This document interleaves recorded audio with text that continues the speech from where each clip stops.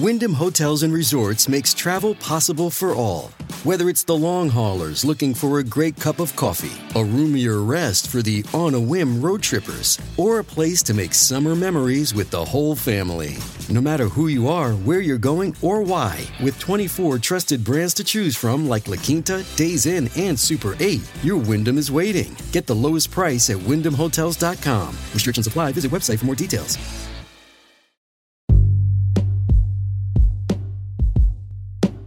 Hey everybody, what's up? Welcome back to another episode of Everything Kratom, the podcast about anything and everything Kratom. Great to have you with us on this Monday morning. Hope your weekend went well. Hope it went swimmingly. Today I wanted to talk about one answer to the question of, is there a risk in taking insert amount here of Kratom every single day or per day consistently? Is there a risk to taking any amount of Kratom every day? And, you know, honestly, there are lots of ways that people answered these sorts of questions, and I'm linking in the description of this episode one example of this being asked on Reddit recently, and there are some comments there answering it. And one of the comments made me want to do an episode about this because they brought up something that I think is pretty relevant and certainly the case no matter what the question is when it comes to like how much Kratom someone's taking. So, you know, people always get caught up on, okay, if they're taking like 2 grams or 1 gram a day every day, is there much of a risk? And a lot of people are like, no. And then you'll see, well, if they're taking like 15 grams a day, is there much of a risk? And people are like, yeah, you're going to get addicted and or your tolerance and yada, yada, yada. If you're taking more than that, sometimes you'll see people being like, yeah, you got to bring that down. Sometimes you see people saying, no, I've taken 30 grams a day every day and I'm fine.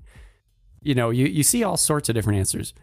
But this person who's answering a question on Reddit where this person on Reddit is asking, you know, is there a risk to me taking 3 grams once per day every day? And they're asking, is there any risk, you know, to doing that? Now, that's not really like a large amount of Kratom to be taking per day. And that's actually, you know, I don't take Kratom every day, but certainly have taken 3 grams of Kratom a couple days in a row at least. You know, that's like right in my sweet spot area, like 2.5, 3 grams. So this is right up my alley, right? So it also seemed pretty relevant to me, which is why I wanted to bring it up too. And the person who answered this question, among other people answering it, they start off by saying bad for you, quote unquote, is subjective.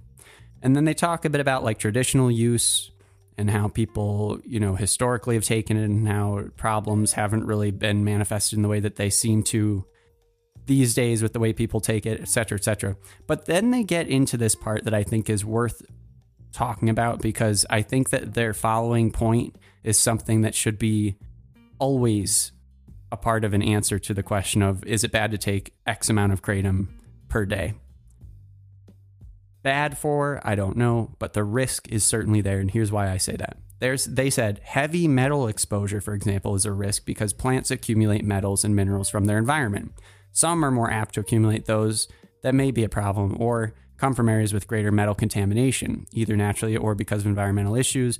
For some, like lead, no exposure is good, but it isn't avoidable in some degree, though foods, environment, etc. Taking less in lab reports can help a consumer choose batches, blah, blah, blah. So I think that this point is so relevant and important to include. I know that a lot of time people are looking for specific aspects of an answer to a question so that they don't actually like to see the real answer that's put in front of them. This is a real answer, I think. Regardless of what you think the historical use has been with Kratom and what the right way is of taking it or how often is okay and isn't, there's always going to be potential for metal buildup.